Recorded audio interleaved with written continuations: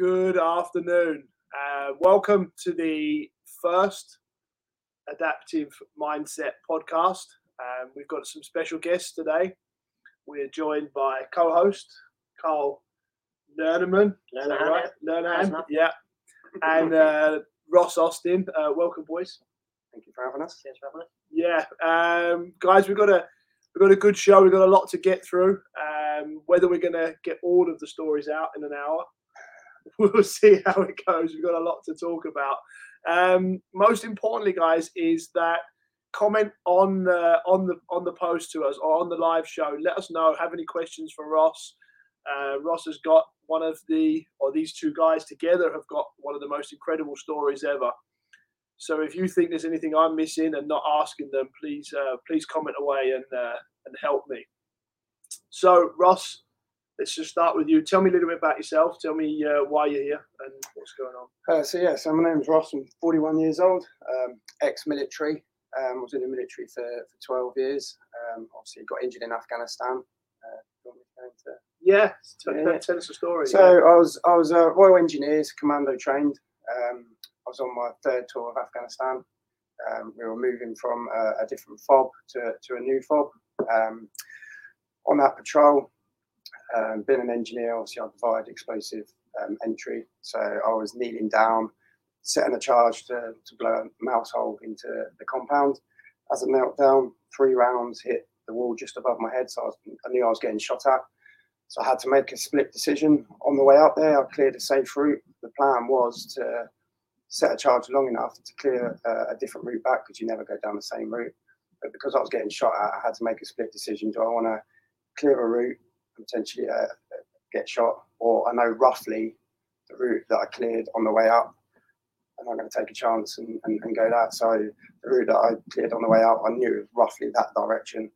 I decided to leg it, getting shot at. I got about 2 meters away from the wall where the rest of the lads were stacked up, and it just went bang. And got thrown up sort of 30 foot in the air, landed, everything went slow motion. As I landed back down, it then all sped back up, shrapnel coming down, rounds going off, and that was really the last thing I remember. And then I woke up back in the UK 2 days later. Yeah.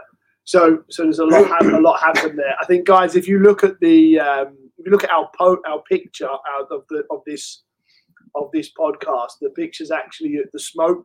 Yeah, there it comes on the screen there. I'm in the middle of there somewhere. So you're in the middle of that smoke cloud there. That's you see the wall where the rest of the lads are. So if that wall took most of the damage. So if that wall wasn't there, I probably would have killed a few of my mates.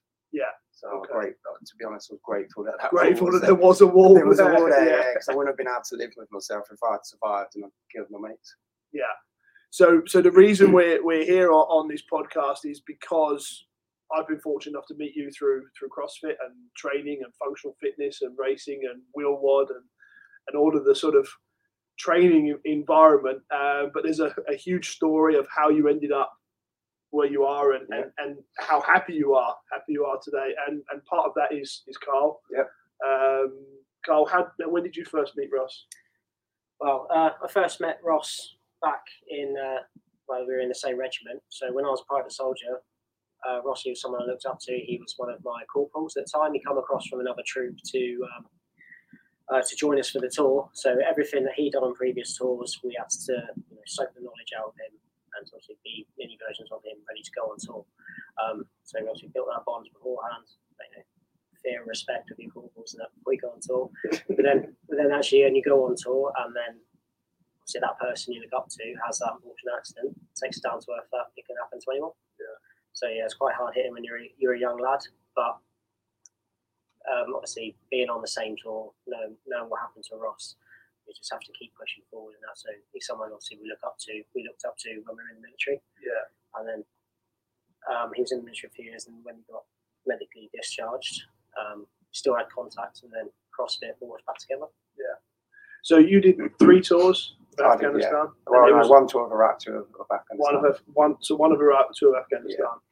And so Ross, you clear a path. You talk about it to me like I'm supposed to understand everything you said. I suppose that's natural because for you it's so normal. but I just want to help our viewers and people listening to go through that process a little bit. So when you say clear a path, what's involved in clearing a path? So basically you have like a metal detector, mine detector, because in Afghanistan it's covered in mines from when the Russians invaded first time around. So there's lots of mines, and obviously at the time the Taliban were planning IEDs, which is basically a homemade bomb. So anywhere you were walking or patrolling, you always had to clear a path. So that's what essentially we were going up to a compound, because it was a new route. You never do the same route twice. You had to make sure it was clear. So you use your equipment to make sure it's clear, and that's what I did. So I got up there, it was clear. But as I said before, the plan was to set a charge long enough to clear a separate path back. But I didn't obviously have that time, and I had to make a split decision because 3 rounds hit the wall right above my head. I was like, the fourth one could be straight in the back of my head. I had to make that split decision, and that's what I chose. So I'm understanding you clear a path. Why do you never do the same path twice?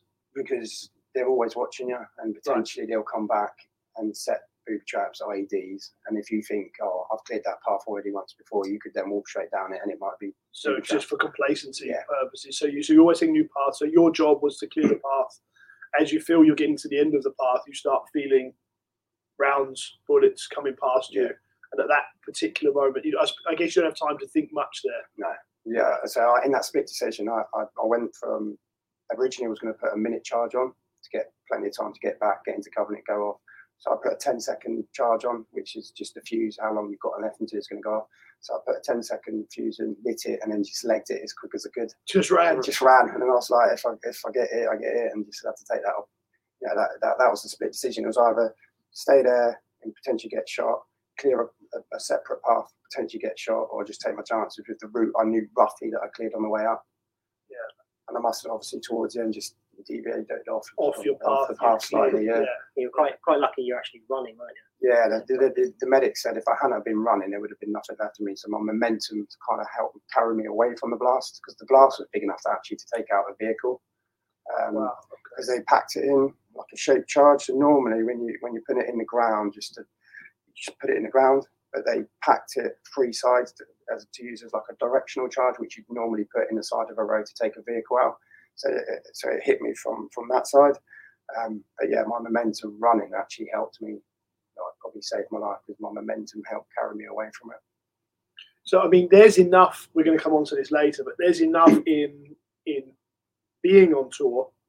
There's enough in being shot at for stress in itself. Do you know what I mean? There's enough for a human being to deal with, and then you've got that you were hit or had the injury and had the explosion on top of that. So there's many factors there, many facets, which we're going to talk about in a minute. Yeah. But Carl, I want to ask you. So you landed a week later, correct? After Ross's accident, what was the feeling like? And tell me about what you came down to. When I came down to the forward operating base. Rossi had been previously injured, and had to meet all lads and friends there. Yeah, there's just a bit, slight demeanour about the place, a bit of a vibe. Obviously, someone's been injured, everyone's on the back foot. What was good as any of the FOB is that quite lucky we're in a place called Millionaires Row, so there was actually buildings inside the compound. So the buildings, and then the name's one Austin House after obviously Rossi's accident, which is a good vibe. Brought the blokes back together, obviously, so we can just carry on with the tour. Obviously, taking a rough hit, but yeah. So this is a guy you look up to. This is a guy you've trained. Your own words were, "I want to try and be like him in Afghanistan because he's the example." And then this has happened to him. How does that shake your confidence? How does that make you feel? Or did you not have time to think about stuff like that? I said you do have time to think about it. Obviously during the day you don't, but like you think this is a person you've looked up to. Is your section commander someone who's got that experience? Made you little versions of themselves ready to go to deploy, and then something like this has happened. Just shows that everyone's human. Accidents can happen, but at the end of the day, we have to go on with it. Have to adapt to the situation. Obviously, he's not there anymore. Someone else took over. So basically, there was no corporals at the time. There was a lance corporal, which was the next rank down, who was in charge of the section. So we actually lost our section commander. But everyone had to obviously carry on. It's interesting. I hear you both call it an accident. Is it an accident? Is it an accident, or is it an act of war, or what is it? I mean, I know it's just doing our job at the end of the day. Yes. think of it, a lot of it's luck based, isn't it? Yeah. You do your skills and drills as much as you want all day long in practice, stay on those, but at the end of the day, luck's got the other side as well. Yeah. So Ross, it happens. You're running out. The worst thing happens. You go off the path that you made for yourself, and you say the next thing you know, you woke up in the UK. So obviously, I remember treading on it because it did like it does in the movies. It went slow motion for a period of time. So you remember? I remember treading on it. I remember my weapon getting ripped out of my hand. I remember getting flown up in the air, and then as I landed, it then sped back up to normal time. And then after that, I remember a little bit of pain. I didn't know what my injuries were, but the only pain I felt was when the medics were trying to put the tourniquets on to stop the bleeding, because they had to put it on so tight. I was trying to rip them off because they were painful.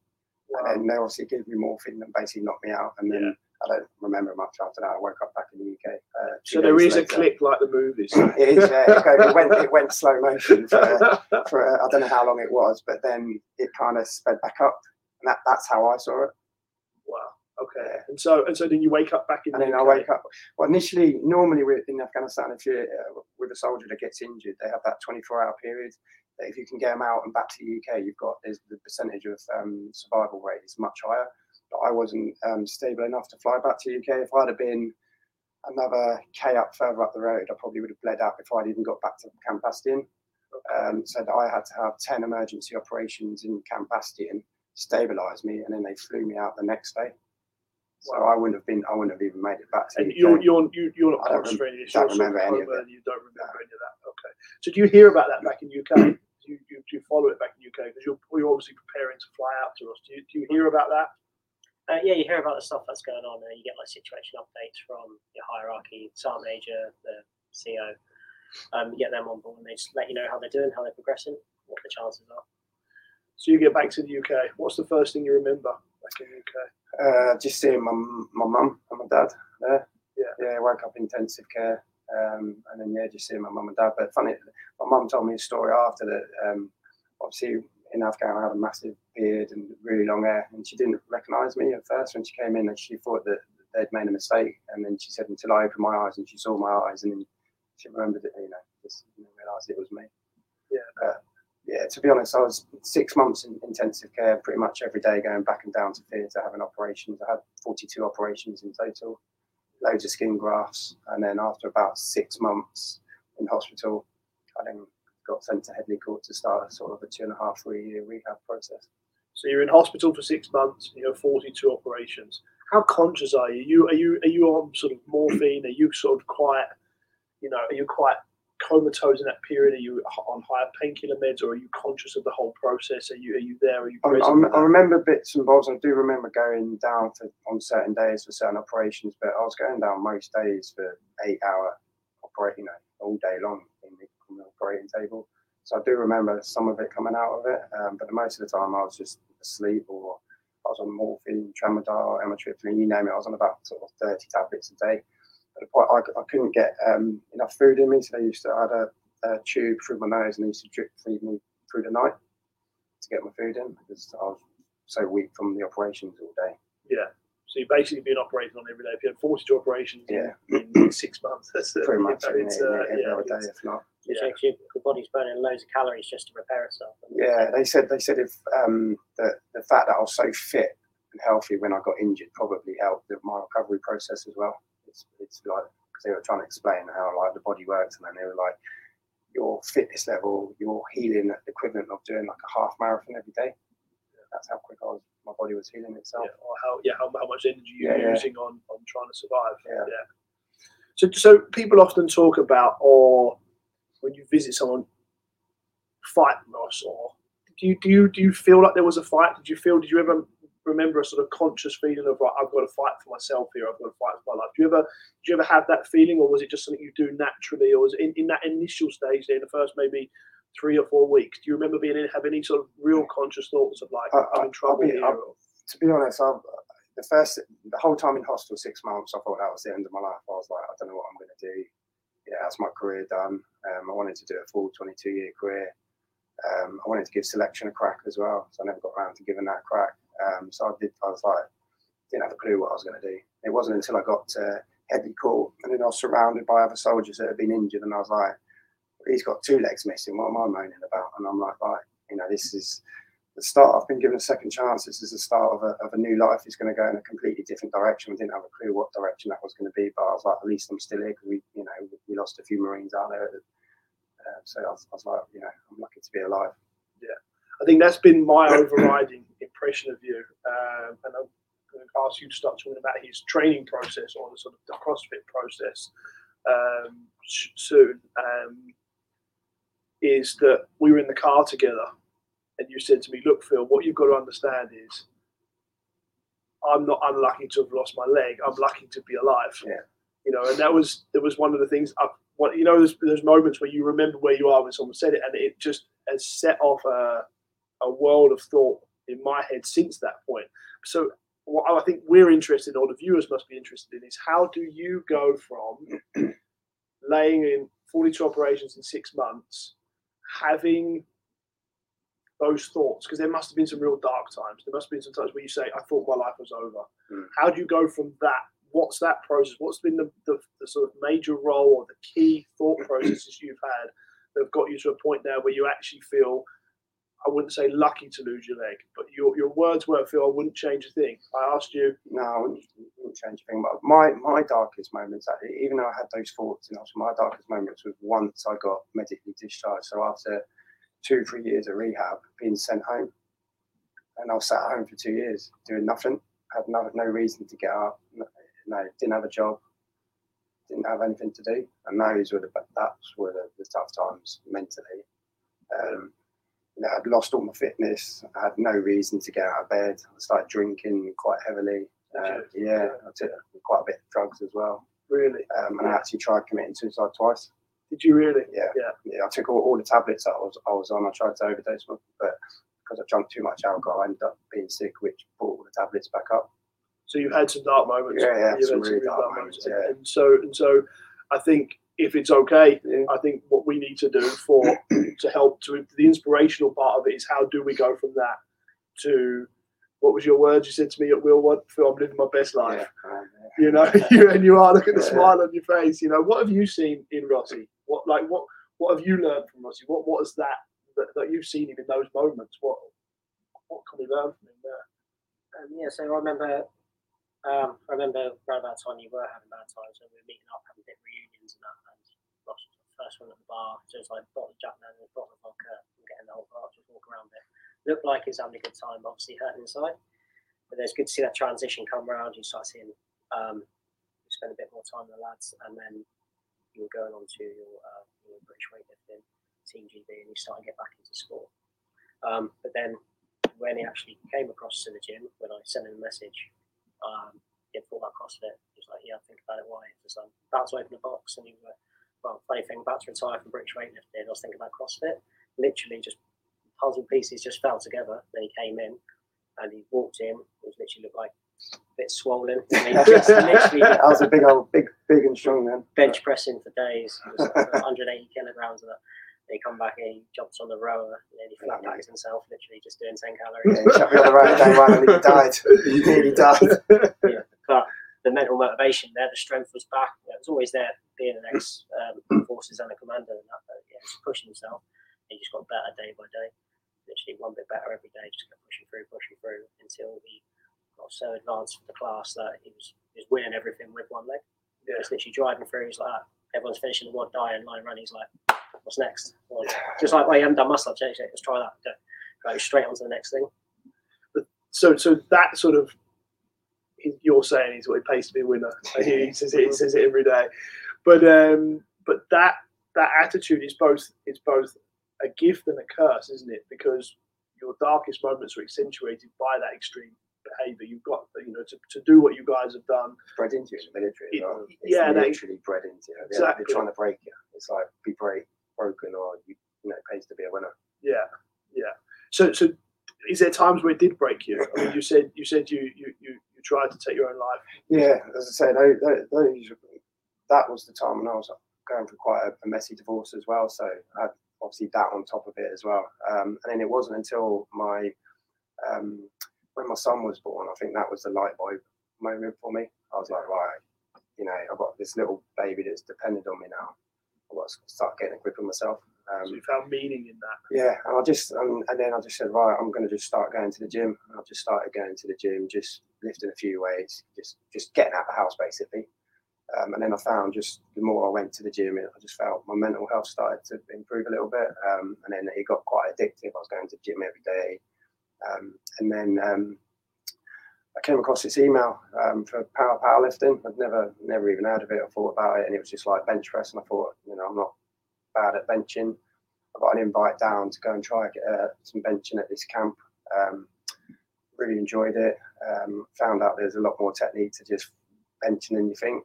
And then I ended a local comp in Manchester, came fourth on that, and then I competed at another comp, came second, and then after that I got an invitation to the British Champs in 2015.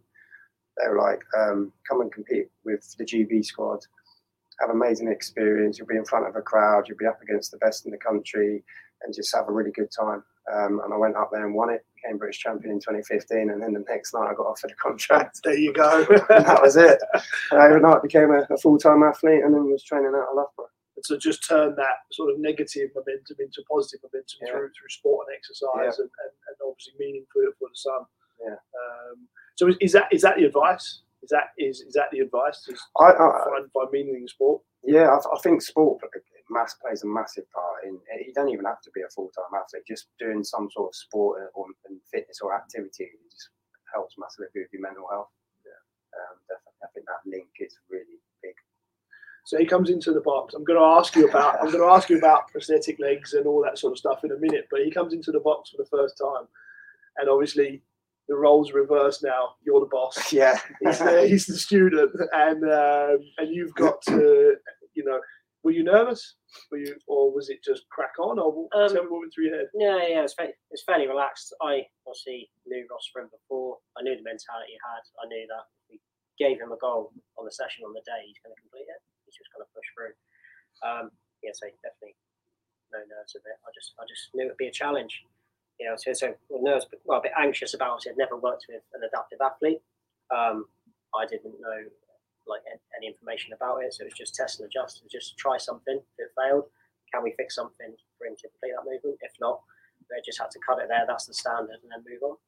But yeah, it's just a learning process. Every movement, every workout, just testing his ability, trying to push him a bit, just in case. Obviously, it's just a bit of mental break there. But yeah, every challenge we got, we either hit it or we had to find an adaptation for him to do that movement. So just like any normal CrossFit, you just have to scale it down to the ability of that individual. Which takes a little bit more time, but if you do it right, they can succeed. What was the biggest challenge? Well, for me, I was, when I walked into that gym, I was probably 10 kilos bigger than what I am now, so I had no CV. So I was like, I need to lose some size and get my engine. I hadn't done CV in 6 years, so he just loved to chuck me on the rail for day one, and he had a heart attack. So it's getting him fit. So it's trying to get me fit to start with. But yeah, so one of the first things we did, so we tested all the movements, got through, found a basic standard that we can do, so work on technique a bit further down the line.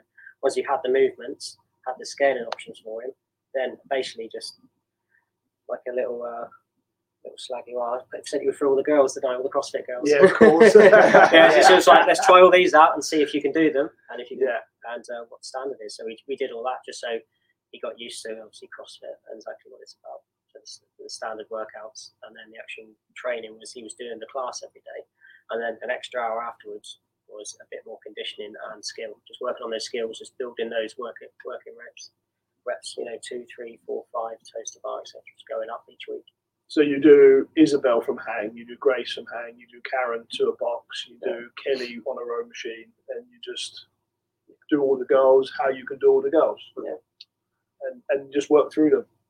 Yeah, because obviously I walked into the gym like 2 weeks before the opening. That was the first time that they obviously announced the adaptive division. So obviously you can't kind of chuck me into the open without even telling me. Yeah. Why not? And I think one of the workouts had bar muscle ups, and obviously I couldn't do them then because I'd only been in the gym like 2 weeks. And then it was at that point where in that workout where you had 10 bar muscle ups, and I tried for like whatever was left of the wad left, just trying to get one, and I couldn't. And I said to him after that, I was like, I never want that to happen again. I need to learn everything. Yeah. that's not happening again. You did. And I did.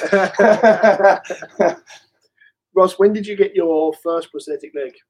So I was injured in 2008. So obviously, once I got to Headley Court after I'd done 6 months in hospital, I spent 2 weeks. So you get it's like a metal leg just to get used to bearing weight through the stump. So you get that with crutches for a few weeks. Obviously, you get a wheelchair that you can use as and when you get tired of fatigue. And then I got my leg pretty quick, I think. Within probably, I'd say, 3 weeks of starting my rehab.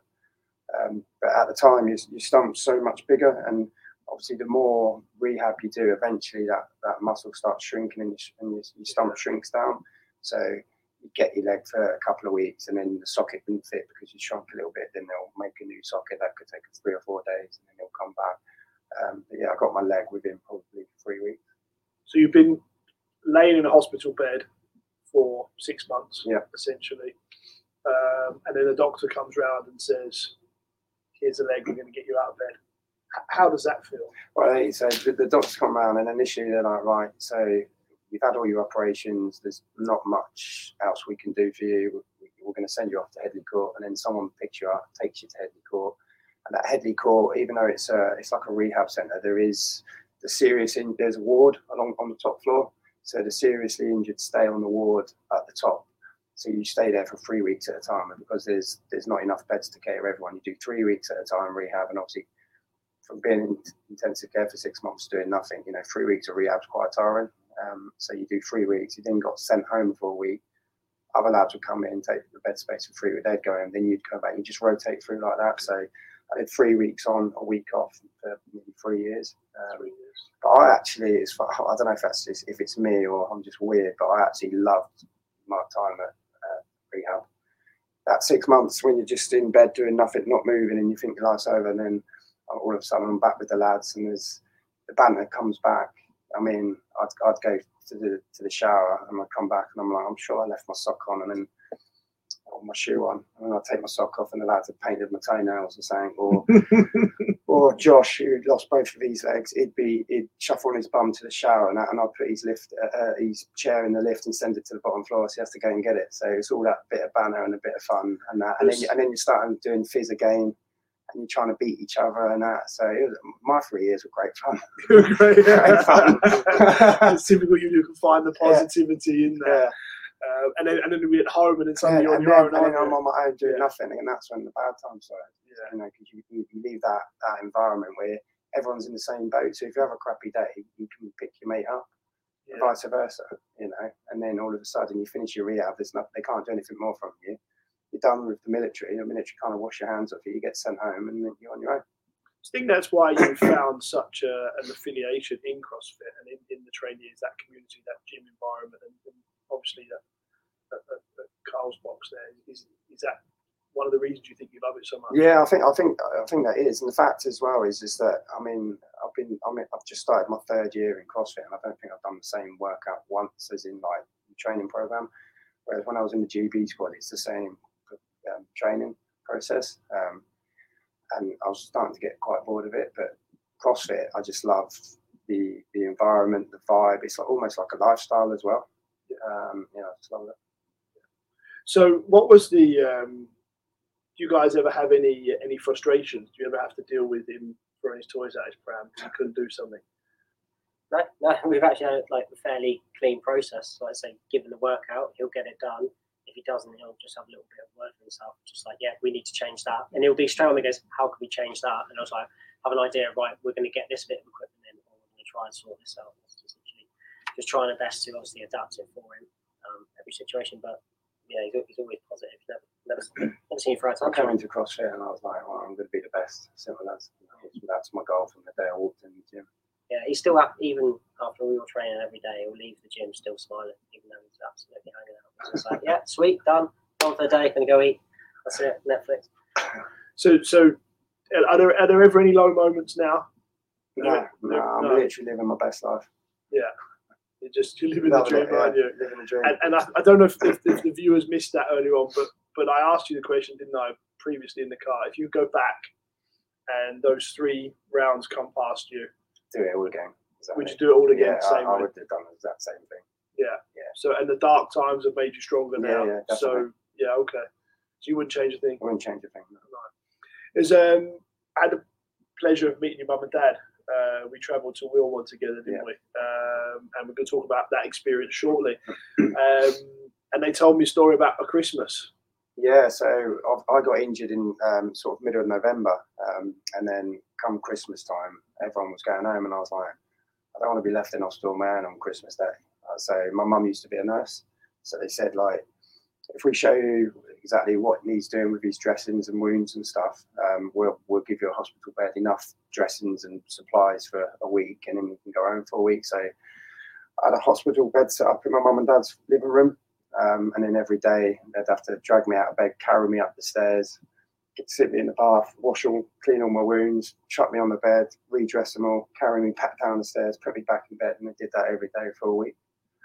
So mum was bathing you again. Yeah, mum was bathing me again. I'm just sat there like 30 odd years old, like brilliant. And mum's just washing me, and I'm just sat there. Wow. Well, you got home for Christmas. Well, I was home for Christmas. Dad carried you up the stairs. Dad carried me up the stairs. Yeah. Yeah.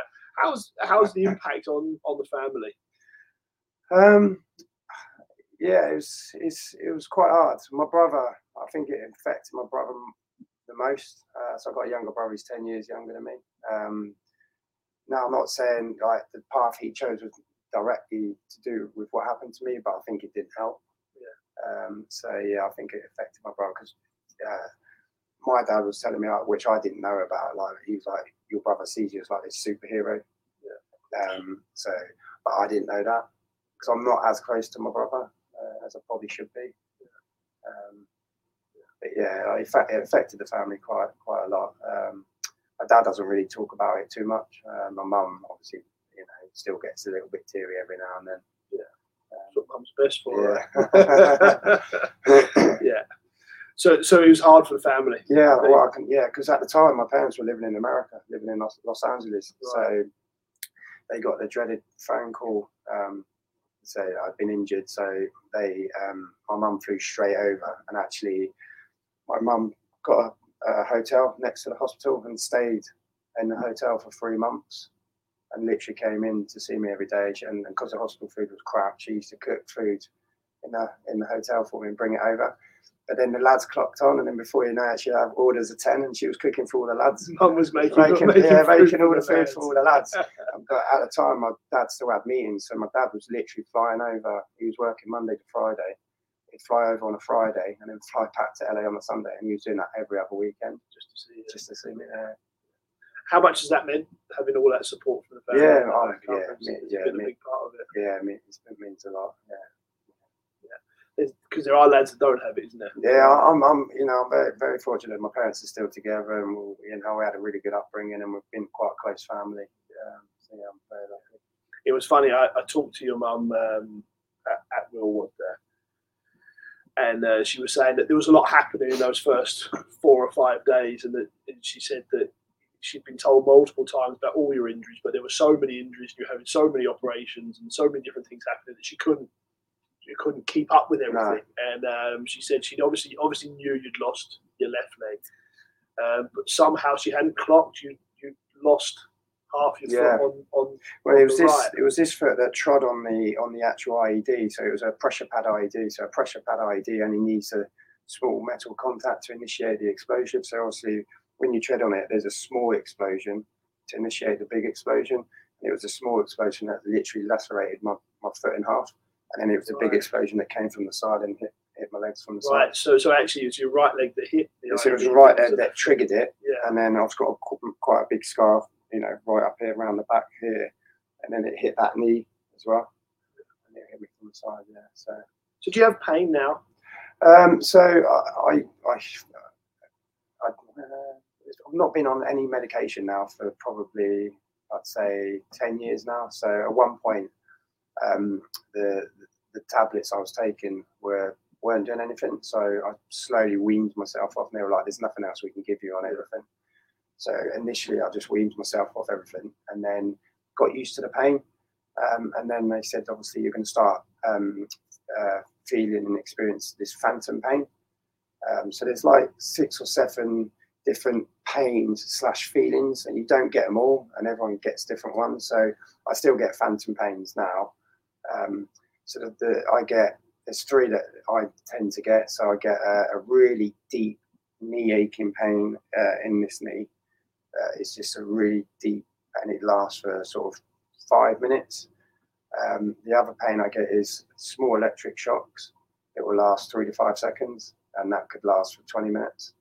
And then the other one is, the only way I can explain it is, and how I imagine it would feel, is if I was barefoot and I walked and I trod on a nail, and a nail went right through the bottom of my foot, and it's like that sharp. On the left side. It's all on the left side, yeah. Because if I close my eyes now, my brain's telling me I'm wiggling my toes. So I've still got those nervous system connections. So you can close your eyes. I can close my eyes now, and now I'm wiggling my toes. But obviously I've got no toes and I'm not wiggling. Got no leg, but you can still feel I can feel because it, you remember the sensation of it. That's really interesting. Yeah. And then you get the phantom knee pain. Phantom deep knee pain, and then the electric shocks. Yeah. Do you ever dream about running, or do you ever have those sort of drift away moments where you're back and you've got your body there? How or it's been so many years now you don't get to that point? I mean, I do. I'm quite a good runner, so I do miss a bit of running. The main thing, I mean, especially with my son now, is playing football with him, because he's a keen footballer and plays for the local town. And I was obviously a good footballer as well, so I do miss kicking the ball about with him. Yeah. But other than that, I don't miss anything else that I used to. I mean, I can probably do more now than I could do. You're in better shape now. Yeah. So what do you remember his first one? Was it the Open? Yeah. Well, so his first WOD was just a normal WOD for the day. But yeah, the Open was 2 weeks into it. 2 weeks into it, I wasn't even fit. Yeah. Couldn't do half the movement. Yes, that was 21. 21. Yeah. So there must have been. I mean, I've seen Ross a few times fall over, and there must have been some times where. Were you ever sort of like, is this safe? Is it dangerous? Are we doing the right thing here? Is it, you quite nonchalantly say, oh yeah, we just figured it out and we got it all sorted. But there's a lot more to it than that. With someone, there must be some insecurity of, am I hurting him? Is there any back pain? Like, he's got a stump. Yeah. So which one was it? It was the qualifiers for Wilwood. It was. And basically, he was away, so we didn't get to do a lot of training for 5 days away. When he came back, we had to cram all the workouts into like 1 or 2 days. And he was a bit tired and fatigued, and you had a twinge in your back, didn't you? Because he can't actually drop underneath the bar much. As you can see, it's mostly strict. He just braces and accepts the bar. He had from his lower back a twinge up, and you were quite a lot of pain. Yeah. And then we strapped the belt on as well. We tried it. We tried a redo literally about an hour or 2 later. But yeah, we literally just had to go, no, that's it. That's as far as you can get on the standards of this competition. But even though he pushed through, that's the only time we actually had to physically stop for safety. But luckily, he still qualified. So he still got through and then went to Wodapalooza. Yeah, but yes, there. And I've worried a few times when you have been cleaning the bar, when you're obviously holding the weight up top, because you've got no obviously bending your knees or your hips really. It's literally just like that comedy moment of just going over and just slamming down. So we're just like, well, I've been behind him a couple of times, like, whoa, caught him, picked him up, just getting there just to brace just in case. But that was probably the only worries about the fact that he can't obviously drop the bar and take a knee. Literally, it's a long way down for him if he does do it, especially if he's got his body weight up on his shoulders or above his head. Things can go wrong if it comes straight down. He can't move out of the way quickly. Right. He literally has to a lot of it strict and control down, and then get rid of the bar. So even though if he fails a lift, a lot of it is still like half under control. Yeah. So if you're talking to all the box owners or coaches or anyone else out there, and they've got adaptive athletes coming in, what's the message? Just spend a little bit of time with them. So there's a way to adapt every single movement. Don't be scared. Don't be scared of taking on an adaptive athlete. It's going to improve them as an athlete, and most of all, it's going to improve you as a coach as well, how to deal with those athletes with those impairments. There's a way around everything. There's something for everyone. Like, as you know, CrossFit is for everyone, and there is an adaptive movement for everyone, a scaled version of that movement, which is still also going to push you in the same threshold. So just give it a go. It's just like, if you fail, then that's just one more reason to find a way for it to work. There's obviously the profound effect exercise and sport has had on your life. Essentially saved your life, if you want to be dramatic, and box owners hold that opportunity, don't they? And I think you've experienced that people have been scared to help you, and like I say, you say it so calmly. Oh, we just figured it out. And I think there's so much more in that. I've got so much more respect that it is just that. But because you found that, haven't you? You found that programmers and coaches and people, they're worried about, because they're good people and they don't want to do things wrong. And because the adaptive scene's so new. Yeah. So, and I said, like, you know, the adaptive division is competitive. We've got some pretty top level athletes out there, and, you know, we're classed as elite at the top. So, you know, why are you not going to, you're going to get more athletes as they progress in their career coming to the big training people and going, you know, I want you to train me, and if you're going to turn them away, then you're missing out. So coach, just take time. I think that's the message I heard. Coach them as you would coach normal people in the box, wherever. Just take time. And I think that's the one thing I felt from you, Ross, is you've got the answers yourself most of the time. Most of you know your injuries better than we know your injuries. Yeah. So actually listen to them, and they'll tell you how to help them. Like if they physically can't get down to that depth because of their impairment, take them to that lowest point that they're under control, place the box there, measure it, and then that's it. So that's their depth for everything. That's their depth for the squat, thruster, squat clean, wall ball, everything. So literally, they say, ask the athlete. The athlete will show you, this is what I physically can't do. And if that's your level, then just work back from there. It's just that fine line as well, isn't there, of what you physically can't do, and what you can't do because you haven't trained it. So that's the balance. Yeah. Because there's a couple of times where I have adaptive athletes are like, oh, I can't do that. And I was like, well, they've got the same injury. I can do it, you can't. That's because you haven't trained it, but you're not training hard enough. So there's that fine line of, you know, what can you actually physically, impossibly, what can't do because of your impairment, and what can't you do because you ain't trained it. Well, as long as it's safe, try it. As long as you put that safety in there. So even if it is, like I've done with Ross, I was like, just in case, I'm going to put those padded mats on. That means that if you do go over, at least obviously the area is clear. There's going to be no fixed objects like a frame in the way. It's just like, just give it a go. Just like if it fails. How do you see the adaptive scene? Obviously, it's third year now. So for me, it's frustrating at the minute because obviously you've got all the big. So outside of the games at the minute, you've got all the big comps like Will Ward and Wadselina, and there's quite a few more competitions coming up that are running the divisions fairly. For whatever reason, CrossFit Games don't, and CrossFit itself isn't running the divisions fairly, which is frustrating. So for myself, you know, I finished third at Will Ward, so I'm third in the world in my division. Yet the top 5 from my division can't get to the games because the division's not run fairly, which is frustrating because if we can't get to the games, then why are we doing it? Tell us more about that, Ross. When you said not run fairly. So basically in the lower extremity, and it's the same for upper as well, there's 2 subcategories, 1 point and 2 point of contact. So 1 point of contact is like myself, single above knee or double below knee. And then you've got 2 point of contact, which is like a single below knee, or an athlete that's got 2 legs but have got some other kind of impairment to the legs, but they've still got their 2 limbs. And most of the competitions worldwide have those 2 subcategories, but for whatever reason, CrossFit won't do it. They've just chucked us all together. So unfortunately, the top 5 positions to go to the games go straight to the 2 point. Okay. So who are you competing against? Let's give some context here. So not as in names of people, but in terms of what their bodies at do. the minute, obviously, in the games in the open at the minute, so I'm competing against, obviously the same for my category, we're competing against the 2 points of contact. So we're competing against guys that are single below knee. Now, there's guys that are single below knee that are good as RX elite athletes because they've got that knee joint. Essentially, they've just got a prosthetic foot, but they can still squat to depth. They can still do every single movement and not necessarily need to take that limb off to do that movement. And they're really good high level athletes. Now, with me, there's certain movements I can't do with the leg on. I might have to take the leg off. So straight away, I'm obviously going to have that transition process. And then obviously it's the same with the guys that have got 2 legs. You know, there's guys out there that have got two legs still that still can do every movement, you know, to standard. Now, you know, we've got no chance against those guys at all. So you mentioned Willward. Yeah. You were at Willward this year. Yeah.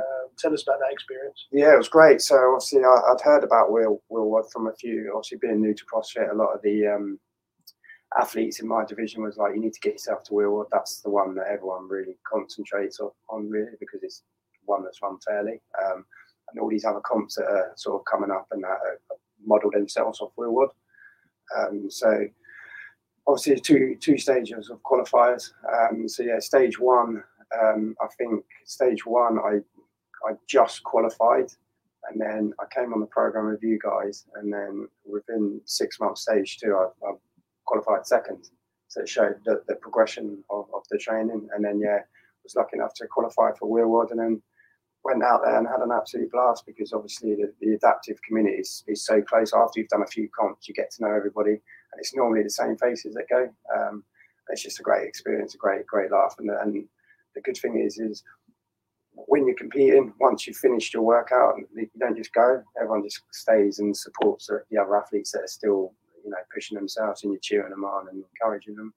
It's just a great environment. So you get to Willward, and you've got no left leg.